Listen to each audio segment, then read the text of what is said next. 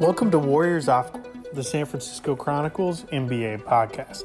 I'm your host, Warriors beat writer Connor Letourneau, and today I'm joined by sports writer Ron Kroichuk. Ron covers all sorts of beats for us, but he's long been a steady presence on our Warriors coverage. On Tuesday afternoon, we sat down at the Chase Center to preview the Warriors season.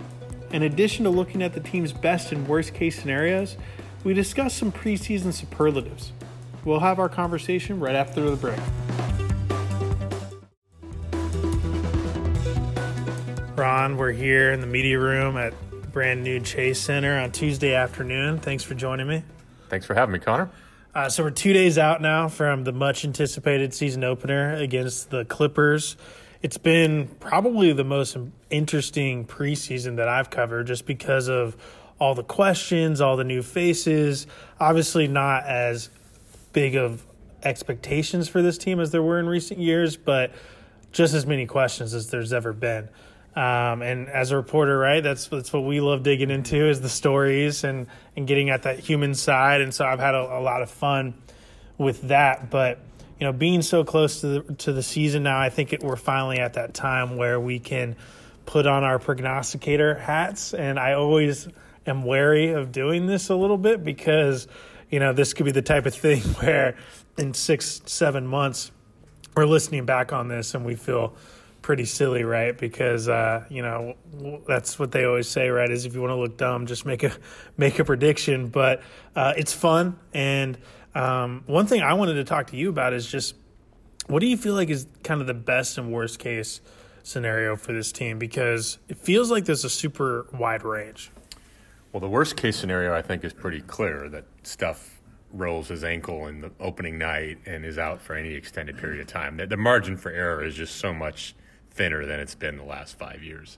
I mean, you think about, you know, some of the injuries they've overcome these 5 years, Durant in the playoffs, Steph in the playoffs, you know, because they've had such dynamic rosters and such depth and guys like Iguodala and Livingston to shore up, you know, when the stars were out. So there's no question that they don't have that margin for error, and if Steph or Draymond or maybe D'Angelo Russell's out for any extended period of time, it's going to be a big problem. So that's the worst case scenario in my mind. Best case scenario, everybody stays healthy. You know, Russell produces enough to take some pressure off Steph, and maybe they win 48 games, 48 to 50. I mean, I certainly see them as a playoff team. You think 48 games is their worst case scenario? No, that's their best case scenario. Oh, sorry, best case scenario. Yeah, I don't think they win. With Clay out, I don't think they win more than 50 at most. Okay. I don't.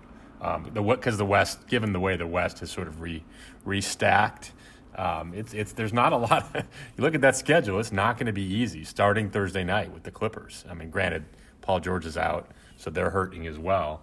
But it's not going to be the way it has been these last 5 years. They're going to go on some losing streaks.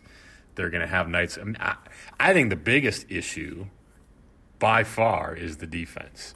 You know, I didn't watch the preseason as closely as you did, but the parts I saw, they weren't very good defensively at all, and that's really the crux of a championship team.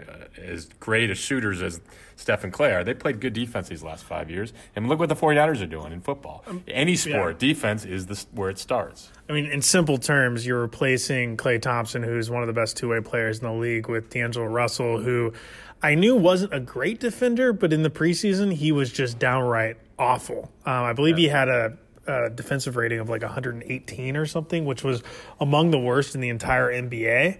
Now, I think he can be better than that in the regular season once they figure out how to use him next to Steph and kind of get comfortable with each other. But I think it was a little bit of a preview of, look, you know, this is going to be a major adjustment on the defensive end. And what it comes down to is putting D'Angelo in there. You can't hide Steph necessarily on the worst offensive player like you were able, which was a really nice luxury that Steve had in the past. Well, they need some guys, starting with Steph, to play better than they've played in the past defensively. I love Steph. He's a great guy, great player, one of the best shooters ever. I don't think he's very good defensively. I mean, he's had flashes of it. There was that one possession in one of the Laker preseason games where he stopped a guy and I think blocked a shot, you know, And he certainly has the ability, but he's had so much of the load offensively, and it just seems like guys penetrate on him too easily. But maybe now that it's needed more, he gets better at that. I don't know. It's fair to be skeptical after all these years in the league. I mean, he's even if he's an average defender, that would help. Or he and Russell both, I think, need to keep guys out of the lane better than they have in the past. Who's their second best defender? Obviously, Draymond's their best defender. Who's their second best defender? Can I say Draymond? No. Can he be the first, second, and third? I don't know. I haven't seen Robinson enough to know. I know you wrote about him in today's paper, that he has some ability defensively, has been pretty good in the past, and will need to be given that position, starting with Kawhi Leonard on Thursday night. Cauley Stein, I know, hasn't been what people thought he'd be with his long arms and sort of protecting the rim. That would certainly help a lot. I think, to me, the big starting point is the point of attack. And again, Steph and Russell and Glenn Robinson, the perimeter guys, not letting opponents get in the lane. I always flash back to, I'm dating myself here, but Pete Newell and his great Cal teams, his big coaching philosophy, reading his book by our colleague Bruce Jenkins, is ball pressure. And I played in high school. I mean, that's what you have to do to be a good defense, is put pressure on the ball. And what goes along with that is not letting the ball handler get past you and create, opportunities in the lane. So we'll see. I mean, I think Steve Kerr's concerned about it. He talked about it today after practice. He, fielded some questions, and he sort of acknowledged they need to be much better defensively, and that's a foremost concern. I think it'll help once they get Kevon back, and it's looking like Kevon will probably be back in the season opener. I think I would probably say Kevon's their second best defender. I think Glenn might be able to challenge him as the season goes on. I think Glenn's going to be really important to what they do defensively, but he's been up and down in that department in his career. So I think Kevon coming back, obviously Willie when he comes back, it's looking like he's making good progress. We saw him shooting threes today. I think it's within the realm of possibility that he could return soon after he gets reevaluated at the end of the month. And then I talked to Alan Smiley now. He's not going to be a huge factor, but he's got 2 more weeks that he's going to be out. So once you get those guys healthy, that'll shore up your interior defense a little bit, which obviously should help along the perimeter as well. So kind of going along that, do you think that there's a realistic possibility that, if the Warriors can, stay healthy, that they could be in a position to be in striking distance of a top 4 seed when hopefully Clay is due to come back potentially in March or April? I think it's a long shot, frankly. I see them as more in the bottom half of the playoff field if they make it. It's certainly possible, but I don't know that. I'd have to check. I don't know that 48 to 50 wins gets you top 4 seed. Probably not this year. Yeah. So my guess is it's more like a 6 or 7 seed if they make it. But again, it's such a new landscape, right? I mean, it's so different than it's been the last few years. Not only with the Warriors roster, but with these other teams, the teams they're competing against. I mean, the Rockets with Westbrook now joining Harden, what are they going to look like? Certainly not aesthetically pleasing with the 5 guys spacing it so one guy can go one-on-one. But, I mean, those are two amazing players. I mean, even if it's not a fun style, they could be completely different than they were last year and better. The Jazz are certainly better with Conley. The Clippers, obviously, when George gets healthier, better. The Lakers, I mean, granted it's just preseason, but they looked really good, I thought, in stretches against the Warriors in the preseason. And obviously they're going to be much better with Anthony Davis. So, I mean, it's going to be hard to get a top 4 seed. It's going to be hard to to replicate what the Warriors have had here in recent years. So it's a lot of burden on Steph and Draymond, frankly. It was in the camp before training camp when I would go on radio interviews and what have you, and I would say, I think it's kind of ridiculous that people are saying the Warriors could miss the playoffs. I mean, look at their championship pedigree. They still have 4 All-Stars if you count when Clay's coming back. I think that there's no way they'll miss the playoffs. Having been around this team now for a few weeks and just seen them in the preseason, seen them in practice a little bit, I see how incredibly fragile they are, and I feel like there's a better chance that it veers more toward that worst-case scenario than that best-case scenario. I think for best case scenario, like you said, everything has to literally go right. I mean, no major injuries. Role players have to be better than you think. Guys like Eric Pascal and Jordan Poole, rookies, have to come in and play a key role. Glenn Robinson III needs to be somewhat of a perimeter stopper. You're asking a lot for that to happen. Worst case scenario, it could be just something simple as, like you said, Steph tweaks his ankle and is out for a month. Steph's out for a month. It's hard to imagine this team without Steph winning a lot of games, even against bad teams, because you have D'Angelo, but outside of that, who scores points for you? Jordan Poole. That's where they're at. Well, no, you're right. I mean, as we said, the margin for error is too thin, and the best case scenario, everybody stays healthy. They get guys who step up their game. I mean, you mentioned Kevon Looney, which is a really good call. He probably is the next best defensive player. And here's a perfect example of a guy who's been good. We've shown signs of him contributing as an NBA player. He needs to take a big step forward and could. Right. You could certainly see him averaging 12 and 10, right? Yeah. But, I mean, that's what has to happen for them to – but even then, the best case scenario in my mind would be 48 to 50 wins, which is 10 fewer than they're used to. Right. But that's the new reality. Right. Without Klay. And I don't think you can count on Klay. I mean, Steve Kerr obviously created headlines saying it's unlikely Klay will be back this year. But whether or not that's true, the best case scenario in Klay's situation is he comes back early March, right? Right. Well, he's not going to be Klay Thompson that everybody remembers right away. Right. That's a serious injury. Right. I mean, whether or not comes back at all this season. Just the rest factor alone. Well, I mean, he's not going to be a major factor this season, whether or not he plays in March and April. So take him out of the equation and take Durant out of the equation and Iguodala and Livingston, and it's obviously not anywhere near the same team it's been. So I think people need to go into the season sort of understanding that. And I think most people do. Right. And I think one thing we should touch upon really quickly is I think people saw the report today and they saw the word unlikely and they kind of freaked out just because of that word. The reality is, behind the scenes, this team had kind of been preparing for the likelihood that Klay would miss the whole regular season. There's nothing really new here. It's just that he happened to use the word unlikely, which is obviously a buzzy word. You look at the timeline. It takes about 9 months to come back from an ACL. That puts you at the beginning of April. The regular season only goes a couple more weeks beyond that, right. And there's no guarantee this team's going to have a playoff berth. So, if they're not within striking distance of a playoff berth come April 1st, and even if you feel like Klay might be ready enough to come back, why throw him out there? If you're not really playing for much. Yeah, no, that's a fair point, and I think people sort of misinterpreted when Bob Myers said at Media Day on the first day of training camp that they'll have an update around the All-Star break. That didn't mean he'll be back around the All-Star break. That meant they will reevaluate him around the All-Star break. And if you look at the history, they've said that before. They'll reevaluate a guy at a certain point, right. And they often come back and say, "Okay, we'll reevaluate again in 3 weeks." So it goes from mid-February to late March pretty quickly, and then as you accurately point out, by late March, there's only 10 games left. If they're not going to make the playoffs, you're right. What's the point? So I think they've learned from Kevin Durant in other situations, and Klay Thompson's even said, I believe, on Media Day, he's done his due diligence. He knows he can't rush this. As much as he wants to be out there, I think he's seen there's too much risk in rushing back from this kind of injury, and he doesn't want to jeopardize his career. He wants to play into his late 30s. Well, if he wants really for that to happen, he needs to be careful.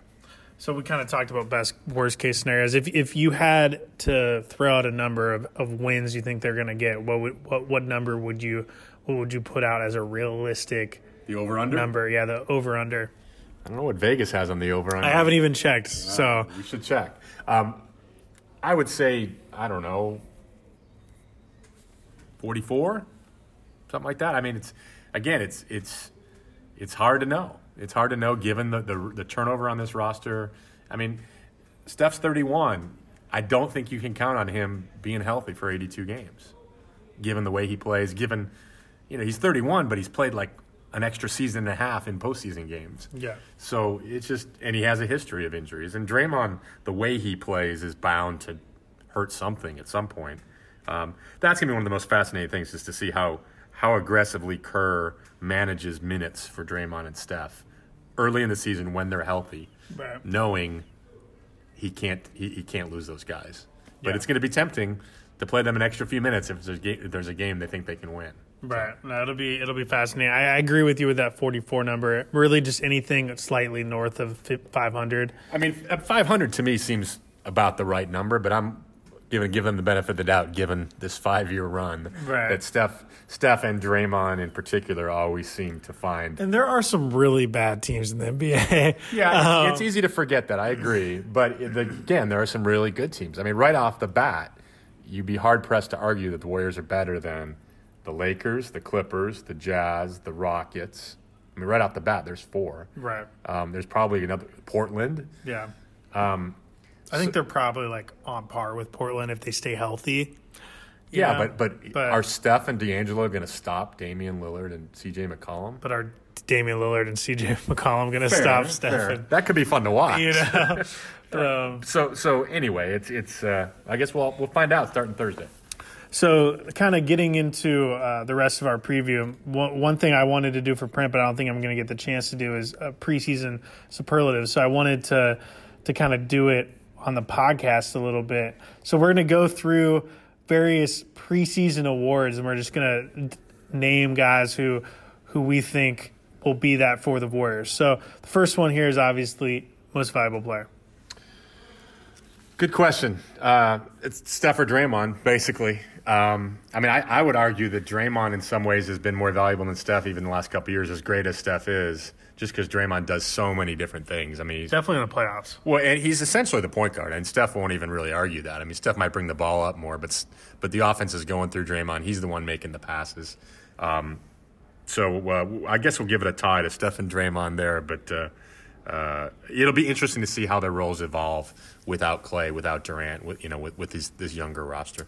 I'll go with Steph because I feel like the only way they're going to be able to win this season is if they outscore teams. And I think Steph needs to be averaging, honestly, somewhere in like the 33 to 35 range for them to be in any sort of contention in the West. So I'm going to go with Steph. And I think – so the next one is defensive MVP. This probably isn't much of a debate. No, Draymond's definitely the best defensive player on the team, if not the league. I mean, you could argue that you know what you're going to get from Draymond. So the key on defense might be more someone like Russell. Can they get decent defense from him? I'm not saying he's the most valuable defensive player, but he might be the most important defensive player for them to achieve what they want to. But no, Draymond's just he's so good defensively. It's remarkable. Glenn Robinson is going to be incredibly important to what they do defensively as well, because you lost not just Clay, but Andre, and then Alfonso McKinney, who is a decent perimeter defender, and then obviously Kevin Durant. And so you're going to be asking Glenn Robinson III to be matching up night in and night out with Giannis, Kawhi Leonard, Paul George, all those types, LeBron James, all those types of guys. So he needs to at least be solid. Agreed. And then going on to the next one, it's biggest question mark. And so I'm going to keep this to a player. What player do you think is the biggest question mark? Now, the answer could be just the team, right? Yeah. I mean, it could. You talked about the defense. Right. I'll let you have some fun with it. It can be a group of players. It can be a position. It doesn't have to be a specific player, I guess. I mean, to me, if it was a specific player, and I would probably go with Willie Cauley-Stein, because here's a guy they got. It was a good signing. I mean, given the price, given their need at that position, given his potential based on his skill set and his size, his length, you'd think he would be better than he's been, and maybe he will be. We'll find out. But if he can be, if he and Looney can give them a nice combo at center, that ostensibly would ease the burden on Draymond and Steph and everybody else. So I would Cauley-Stein, because I could see that going either way. I could see him taking a big step forward in this system, and I could see him running. He needs to block some shots, man. Yeah. He blocked 0.6 shots per game last season for Sacramento as a 7-footer with a 7'4" wingspan. You could do that, and you're not 7 foot with a 7'4" wingspan. He needs to block some shots. I mean, and this is a team that was among the league leaders the past few years in block shots. Obviously, they lose Kevin Durant, who's a great shot blocker, and so they need him to be a factor in that interior defense. For me, the biggest question mark, I'll just say the bench. I mean, that whole bench is riddled with question marks. I mean, outside of let's say once Willie comes back, he's starting center. You got Kevon Looney. Who beyond that is a known commodity, right? You have Alec Burks, who scored a decent amount earlier in his career with Utah, but has been on the downside of his prime. You have a bunch of young guys they're going to be asking big minutes from. Eric Pascal, number 41 pick, is going to be playing probably 20-plus minutes a night for you. Jordan Poole, number 28 pick, is going to need to be a factor as a scoring punch off the bench. You're going to be asking a lot of guys who haven't really proven much either there or ever. So that, to me, is an enormous question mark. And then the next one is best newcomer. Now, there are 9 newcomers. The buzzing number for a while was obviously 8, but they cut Alfonso McKinney and added Marcus Chris, so that number is up to 9. Who do you think is going to be the best? And obviously, the easy answer is D'Angelo Russell. So I'm going to challenge you a little bit and ask more. Is there anyone that you think beyond the headliner in D'Angelo that you think can be the best? Well, I think he needs to be the best. Right. I mean, because you just look at the salary sheet. I mean, they're committing a lot of money to him, and that's why they're strapped, right? And couldn't keep McKinney. So I think the preamble to that is that Russell really needs to be the best newcomer for them to move forward. The most intriguing newcomer is probably Chris.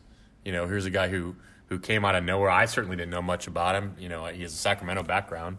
So I figure I would have known that. And number 8 pick, I think, overall a couple years ago. So he obviously has some skills. It's only 22. Yeah, I mean, that was, again, a really good sign. I mean, there was a low-risk signing to get a guy who obviously has talent to be at that high a pick.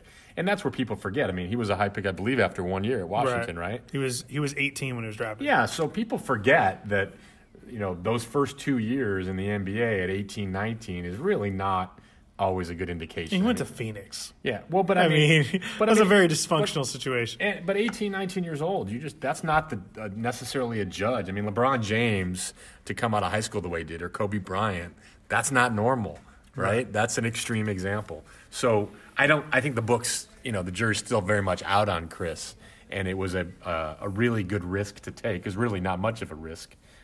So to me, he's the most intriguing newcomer because, again, they're going to have to get better at other spots to make up for the losses they've had. Yeah, obviously D'Angelo Russell's got to be the answer there. He was, I thought, up and down in preseason. He had a nice offensive game to end the preseason. I think it's still going to be very much a work in progress with how he fits with Steph. You've seen so far that they've been at their best and they haven't been on the court with each other. Now Steve is going to stagger their substitution patterns so that D'Angelo's kind of leading that second unit, which needs to happen. So they don't really have any other offensive options on that second unit. But they need to also learn how to really complement each other, not just offensively, but as we talked about earlier, defensively. D'Angelo needs to be at least competent defensively. Right. Now, we're not asking him to be some stud defensively, but if he can just stay in front of his guy the majority of the time, that'll go a long way. Right. Now, the last one is biggest surprise, and that's kind of open to interpretation a little bit. Now, biggest surprise could be based off something you've seen in preseason in terms of a factor of their playing style. It could be a specific player. So I'm gonna let you kind of have some fun with that one. Well, I mean, if you step back and think about going into training camp, you'd say Chris has been the biggest surprise so far, and if he continues at this rate, will be the biggest surprise, right? Of guys we don't expect much of or know much of now, you'd think Alec Burks could have an impact, right? He's missed a lot of training camp. I had someone in the front office telling me entering training camp that Alec Burks, now this is assuming Klay doesn't come back, but Alec Burks would be their third leading scorer this season, which that might be the case. He's actually probably their third most proven scorer. This is a guy who averaged 15 or so a game earlier in his career with Utah and has a nice shot. He missed the entire preseason with an ankle issue, but that's not considered serious. He could be back for the opener. So they're going to need him to at least be a factor coming off that bench. Right. Well, again, the only way they can get to that 48-50 wins, in my mind, is for unexpected contributions, whether that's Looney taking a step forward and doubling his point and rebound total, whether it's Cauley-Stein starting to block shots, whether it's Burks, really hasn't shown Warriors fans anything yet, coming out and contributing, or Robinson playing good D. So those things that you think are possible but we haven't seen for sure have to happen. I mean, it's the 5 years of certainty are gone. Yeah, and Jordan Poole is a guy who is going to be important. Now, you don't say that a ton about the number 28 pick as a rookie, especially coming to a team that won the Western Conference last year. But, he was spectacular, at least offensively, in the first two games of the preseason. Was at that point in the preseason was the second leading scorer among rookies behind Zion Williamson, was averaging 18 points per game through those first two games. And you just saw that swagger. You saw that three-point range. You saw his ability to, that body control in the paint. He just looked like a guy that would be a diamond in the rough at 28. And this is a guy who I honestly was not super high on when they took him at 28. I thought that was even a reach at 28. He wasn't particularly good at Michigan. In retrospect, that might have been because he wasn't really used properly. This is a guy who's good playing off the ball. He was really just kind of a spot-up guy in Michigan. But if he can come in and average, double-digit points as a rookie and be someone that opposing defenses really need a game plan for, that changes a lot. That would go a long way. That would take a lot of pressure off someone like Alec Burks, some of those complimentary guys like Willie Cauley-Stein, Draymond offensively, Kevon. So the only way the Warriors, in my mind, are going to be in any sort of contention near the top of the West is if you have guys like Eric Pascal and Jordan Poole not just be helpful as rookies, but actually be, guys that need to be a factor of the opposing team's game plan. Yeah, we haven't talked much about Pascal or Poole, and from everything I can tell, and more than I, you've been around the team more in training camp, Pascal is probably the most ready to help right now in a Draymond sort of way, not with points, but with setting screens and getting rebounds. And a couple snippets I saw in preseason, he looked really good. He's got an NBA body, right? And he went to a really good program in Villanova. Poole, to me, seems like maybe more of a long-term success, right? That he might not thrive right off the bat. He's so dependent on his shooting, and he's very young. Consistency is often an issue with those guys. He's young, right? I mean, he's 2 years, I believe, in Michigan. He's only 2 years. Yeah. He's 20 years old still. Yeah, so, much like we're talking about with Chris, I could see Poole struggling a bit this season. He doesn't seem like he's very good defensively yet. But 2 years from now, it might be a different vibe. You might think, that was a good pick, right? Whereas this season, you might say, he's not helping as much as they need. You're right, they need him. And they might not get it right away. But I can certainly see him. He certainly fits the NBA style, right? The modern game, the three-pointers. Right. And the fact that he has that range. He was shooting threes after practice today with Clay and D'Angelo Russell, and he's got a sweet stroke. You can tell. Yeah, for sure. So he and Pascal will be very intriguing newcomers to watch as well. Awesome, Ron. Well, I really appreciate you joining me in the pod as always. Ron has been super helpful throughout preseason. I know Ron's got several bigger features that he's got in the works, so he'll be helping me out all season, as will our columnists and Rusty Simmons. So we're going to be, the Warriors might not be quite as good this season, but hopefully our Warriors coverage will not take a dip. So I really appreciate it, Ron. I didn't help us get younger, but okay. Warriors Off Court is part of the San Francisco Chronicle podcast network. Audrey Cooper is the editor-in-chief. If you like this show, we'd love it if you subscribe to it wherever you get your podcasts. And if you've got a minute to give us a quick review, that helps us build our audience so we can keep growing. Follow me on Twitter at @con_cron and email me at cletourneau@sfchronicle.com. Support Warriors Off Court and a lot of great journalism with a subscription to the San Francisco Chronicle. There are print and digital editions. Find out more at sfchronicle.com/subscribe.